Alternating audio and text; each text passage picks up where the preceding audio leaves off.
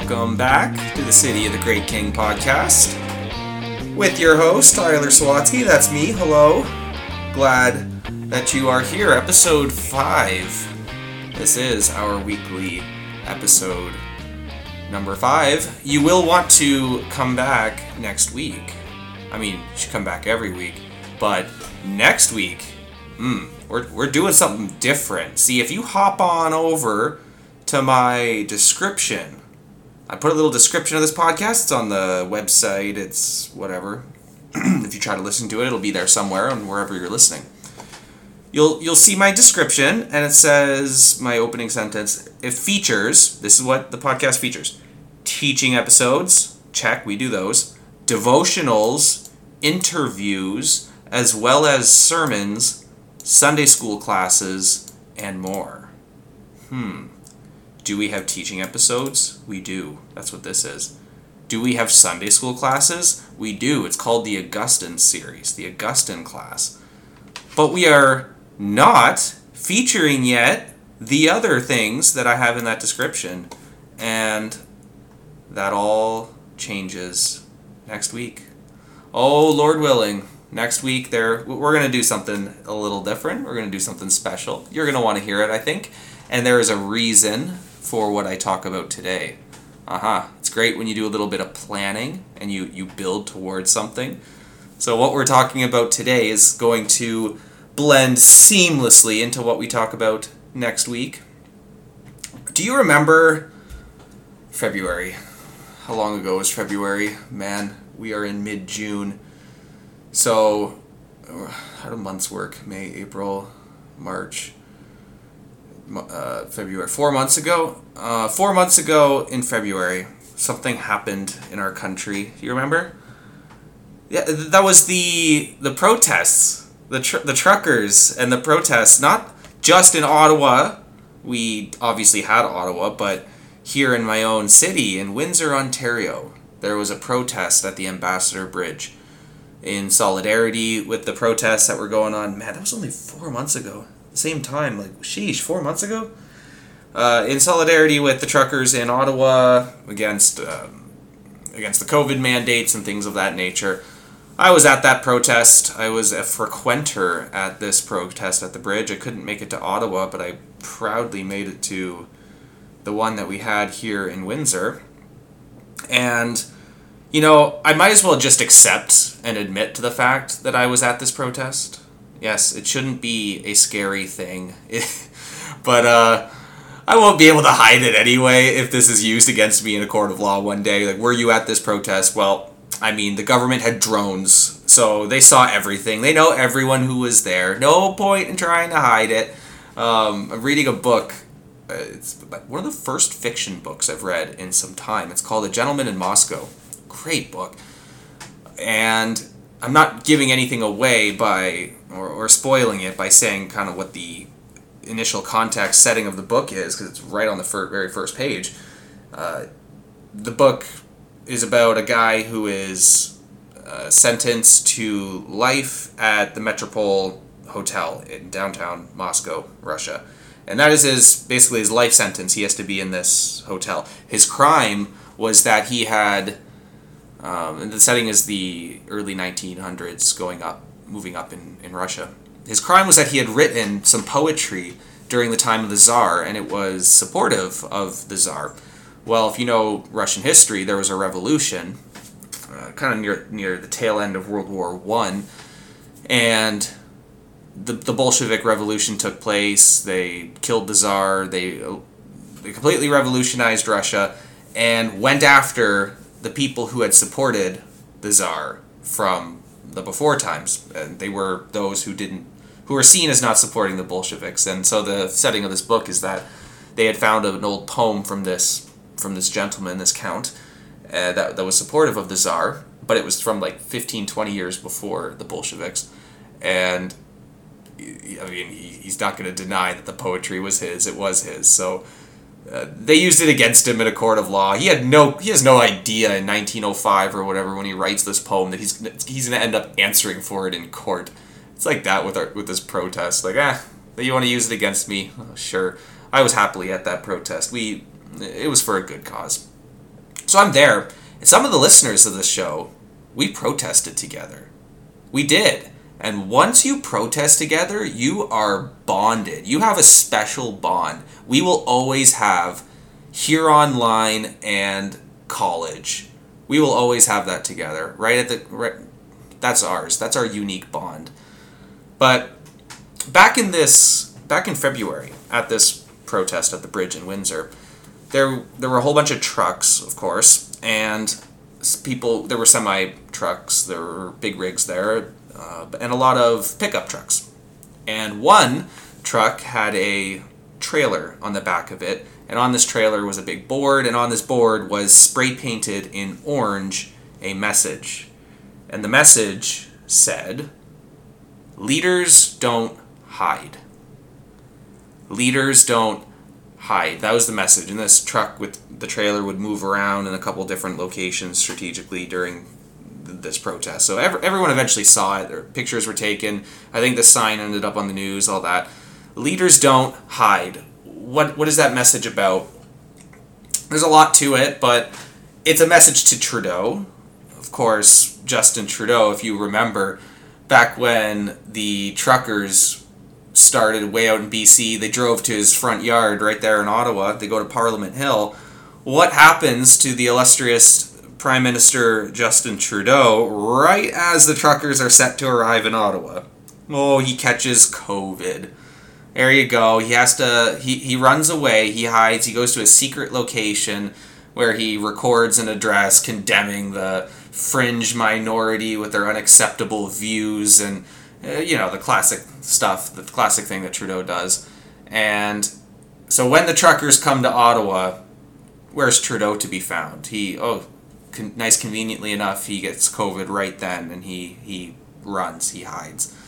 So the message on this billboard, or on this board on the trailer, was a challenge to Trudeau, a challenge to his leadership. Leaders don't hide. They don't run. They don't run away from responsibility. They don't avoid it. They don't seek to push it onto somebody else or pretend that it's not there. If you are in leadership, you do not get the luxury to run away or to hide. By taking a position of leadership, you are signing up for a position of public responsibility. And that responsibility doesn't go away just because you don't like the things that you are responsible for. It all falls under the jurisdiction of a leader. To face problems head on, to actually lead. Leaders don't hide. Trudeau hid, but leaders don't hide. Now contrast that with what happened just 2 weeks later. Man, doesn't it feel like this was only 4 months ago, and we forget things so quickly, but only 2 weeks after that happened, go across the ocean, go to the continent of Europe, and you have Russians starting an invasion into Ukraine. And the Ukrainian Prime Minister, Vladimir Zelensky. Now, Zelensky, prior to this war, he was not, nobody out in the West knew anything about him, but even in Ukraine, from what I read, he wasn't the most popular guy. He's kind of just another globalist, lefty type, and it couldn't really inspire much of anybody. And he gave a quote after the Russians started invading that I think is going to, like this quote rang across the earth, and it is a testament to strong leadership. See, the Russians pretty quickly came up to Kyiv. They surround it. They're kind of surrounded. They're off in the outskirts, and they're getting close. Allegedly, there's all these teams of assassins trying to take out Zelensky. And President Biden and his administration and others, they're calling Zelensky and offering to take him out. Him and his family, take him out of the country, bring him to a safer place, get him to Poland, get him to America, get him to Britain, wherever. They're offering him a ride out. And Zelensky responds, "I don't need a ride, I need ammo." Boom! I don't need a ride. I need ammo. Like, there you go. That's a man. That is a leader right there. You see, wow, that was an inspirational thing to say. He recognized the position that he has and his family. Like, these guys are going after his family, his capital city. He's recording his nightly videos, walking around like, we haven't gone anywhere. We're here. I don't need a ride out. Give me guns. Give me ammo. Give me some firepower. We're going to fight. We're not running. Leaders don't hide. Now, that is a moment of crisis that came for Zelensky and is, really still facing them, of course. But there's something that happens when crisis comes to a man. And it's not just to men, but to mankind, to anybody. When crisis comes, it can make... Well, let me gender this. Crisis can make a man out of you, or it can make a coward out of you.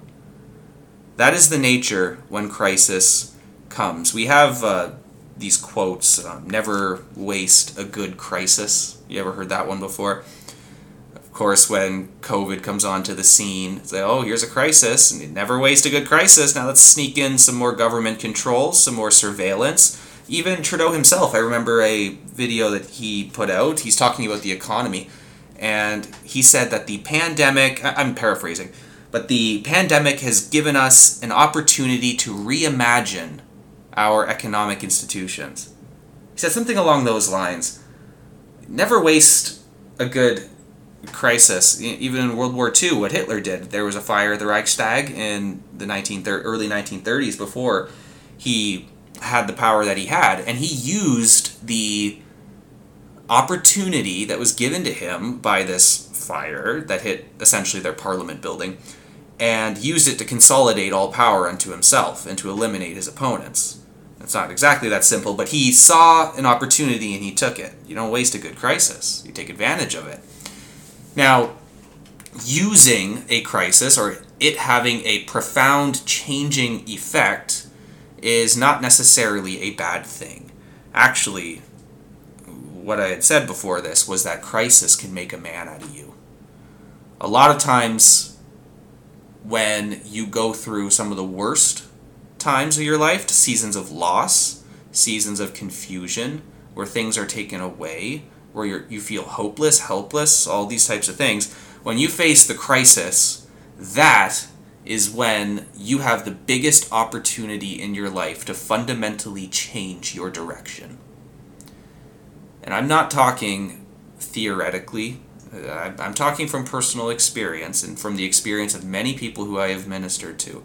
It is the crisis moments that can pull you out of a funk, pull you out of false thinking, false teaching, bad doctrine, bad philosophy, bad habits, just a bad direction.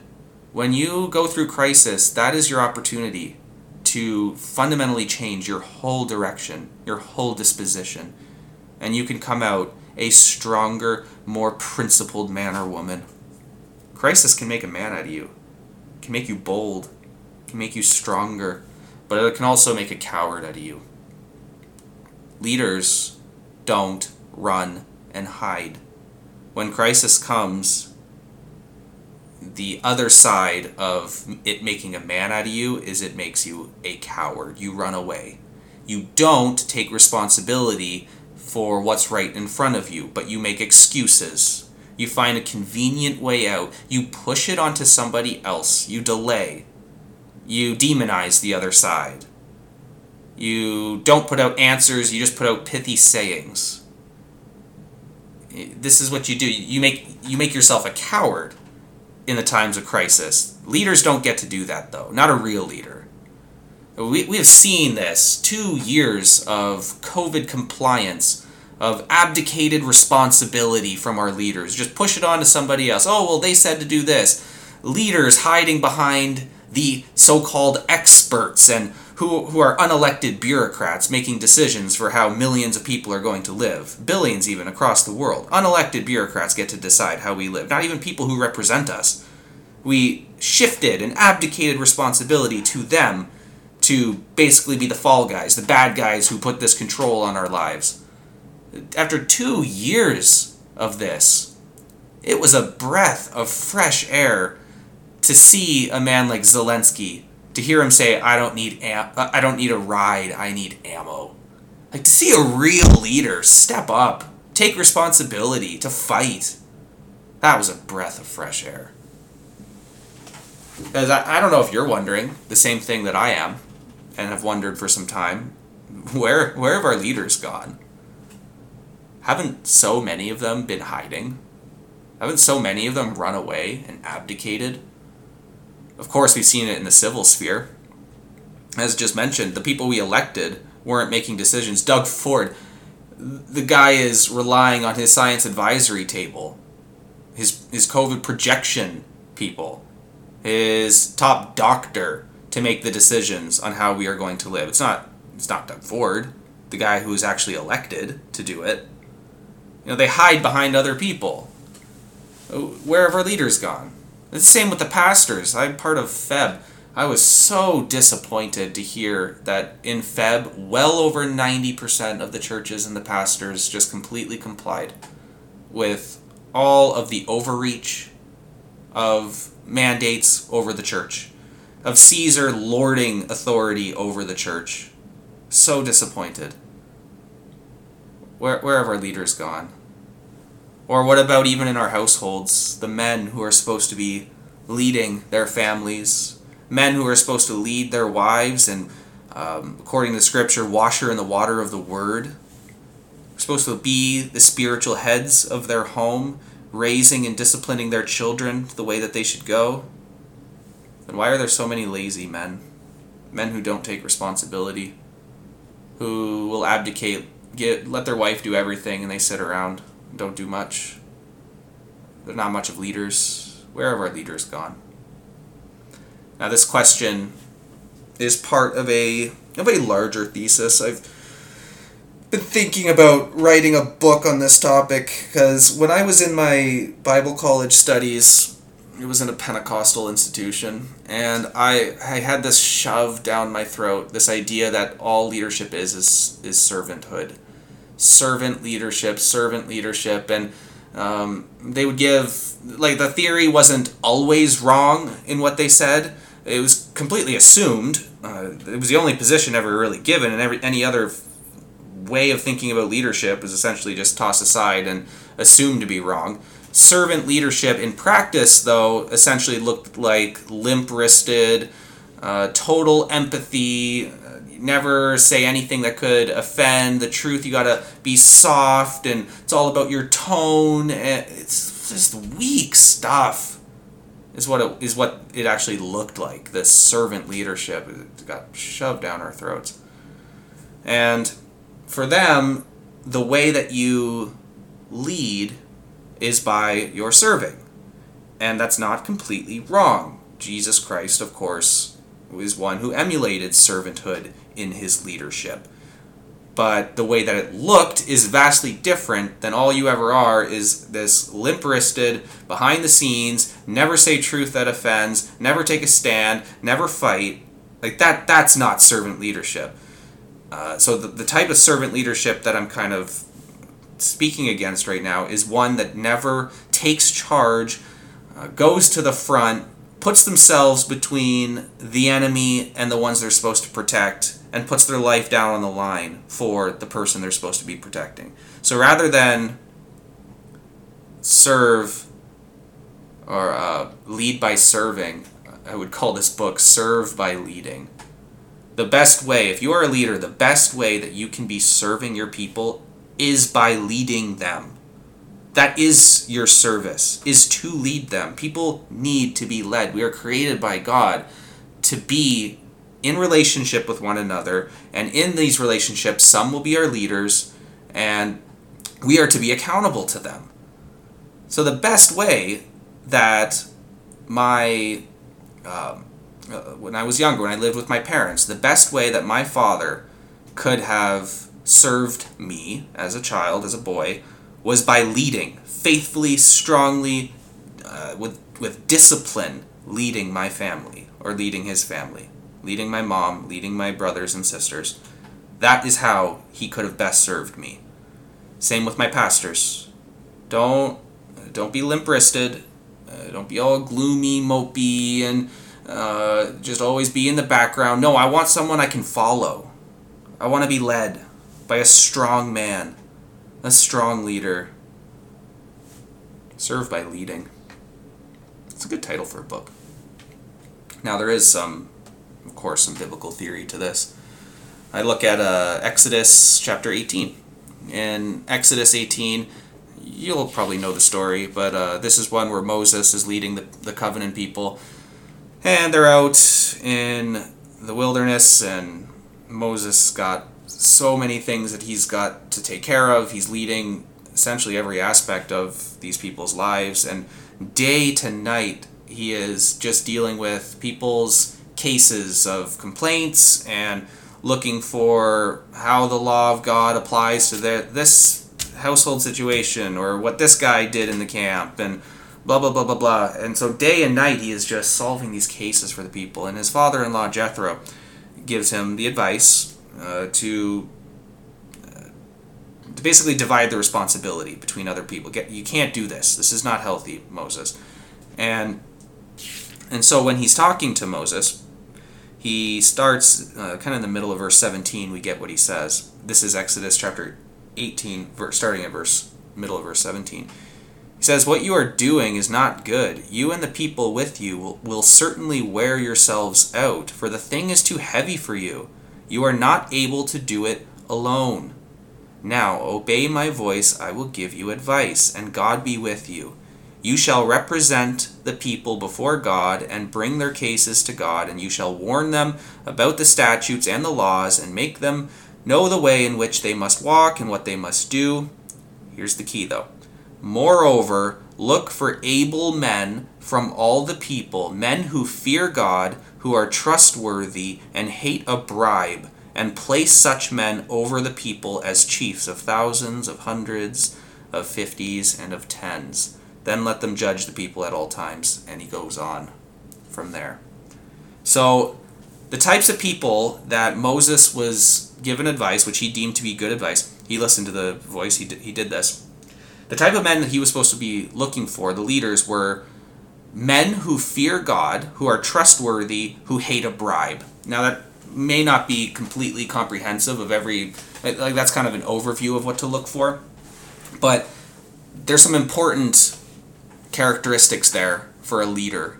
Somebody that is godly and trustworthy, hates a bribe. Now, one interesting thing, I love when Scripture puts something in the negative.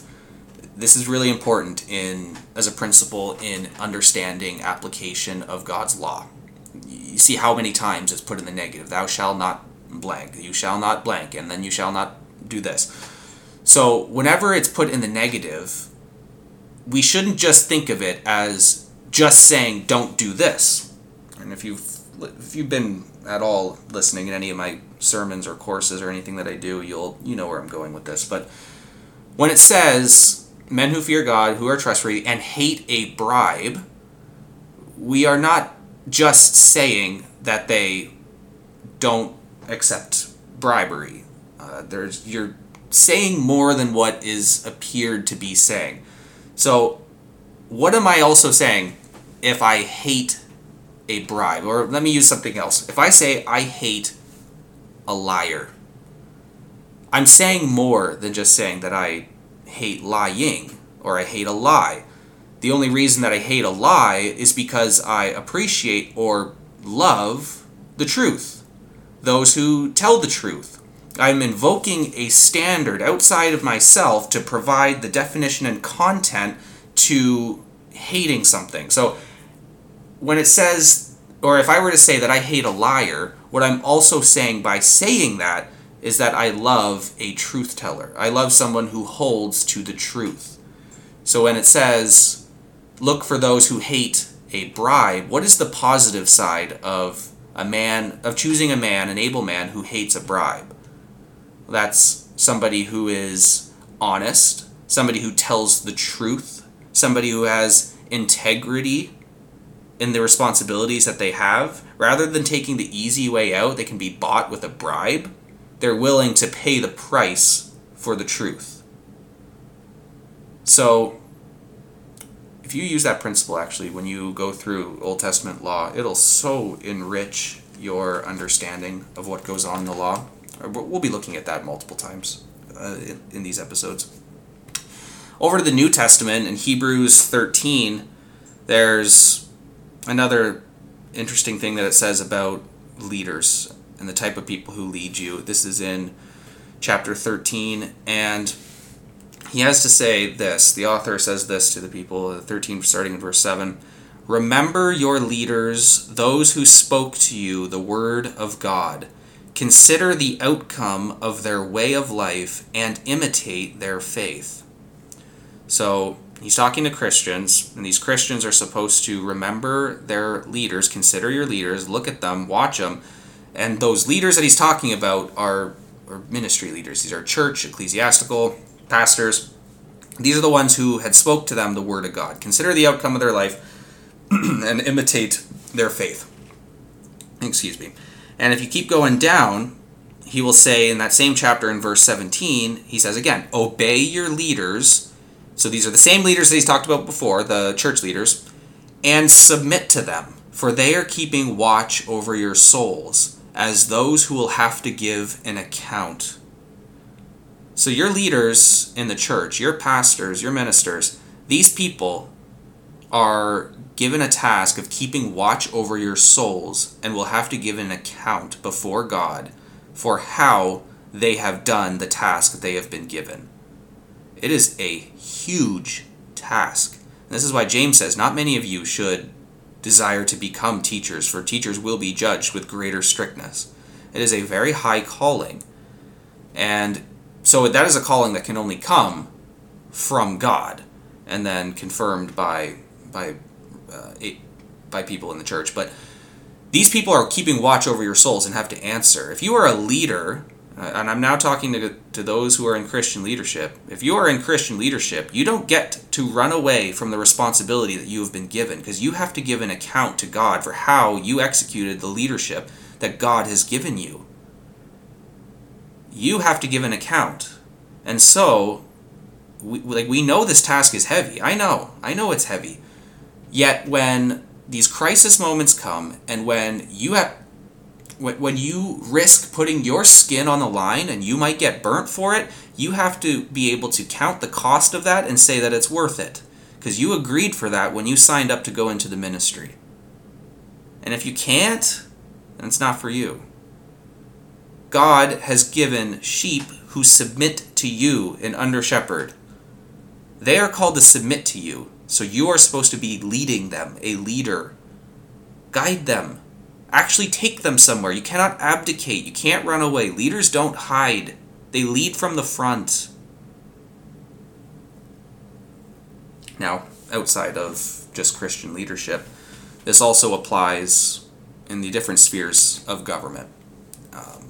There's typically three, we talk about, the Bible reveals that there's three governments, three forms of government. You have your family government, so the home, your church government, that is obviously the church, and then civil government, the state. The family, the church, the state. These are different authorities with different heads, and they all interact together, but these are the primary governments that we have. And then there's a fourth one that's kind of a different category, but that is then self-government. And so when we're thinking about this principle of not being people who hide, who run away, then the positive encouragement is that we step up and take responsibility. We take leadership. We are disciplined people. If you don't even know, if you don't see this much in your life, you got to apply the principle small and then increase. So it starts with that other category of government, the one that's not really included in the first three, the self-government. Making decisions for yourself, your own health, your education. You're going to get an education that actually enriches your life and is about the truth.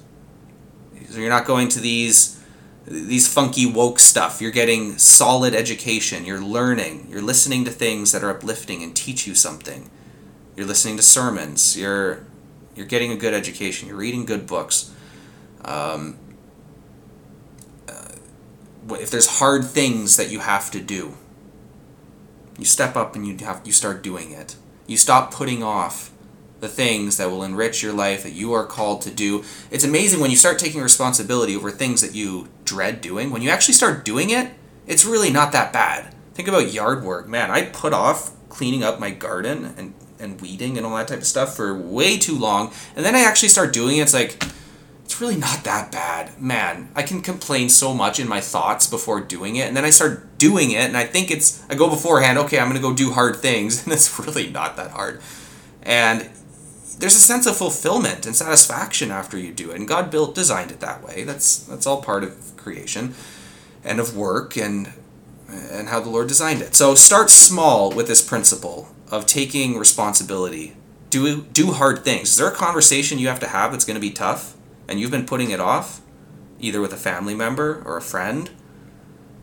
Got to have the conversation. Apply the principle.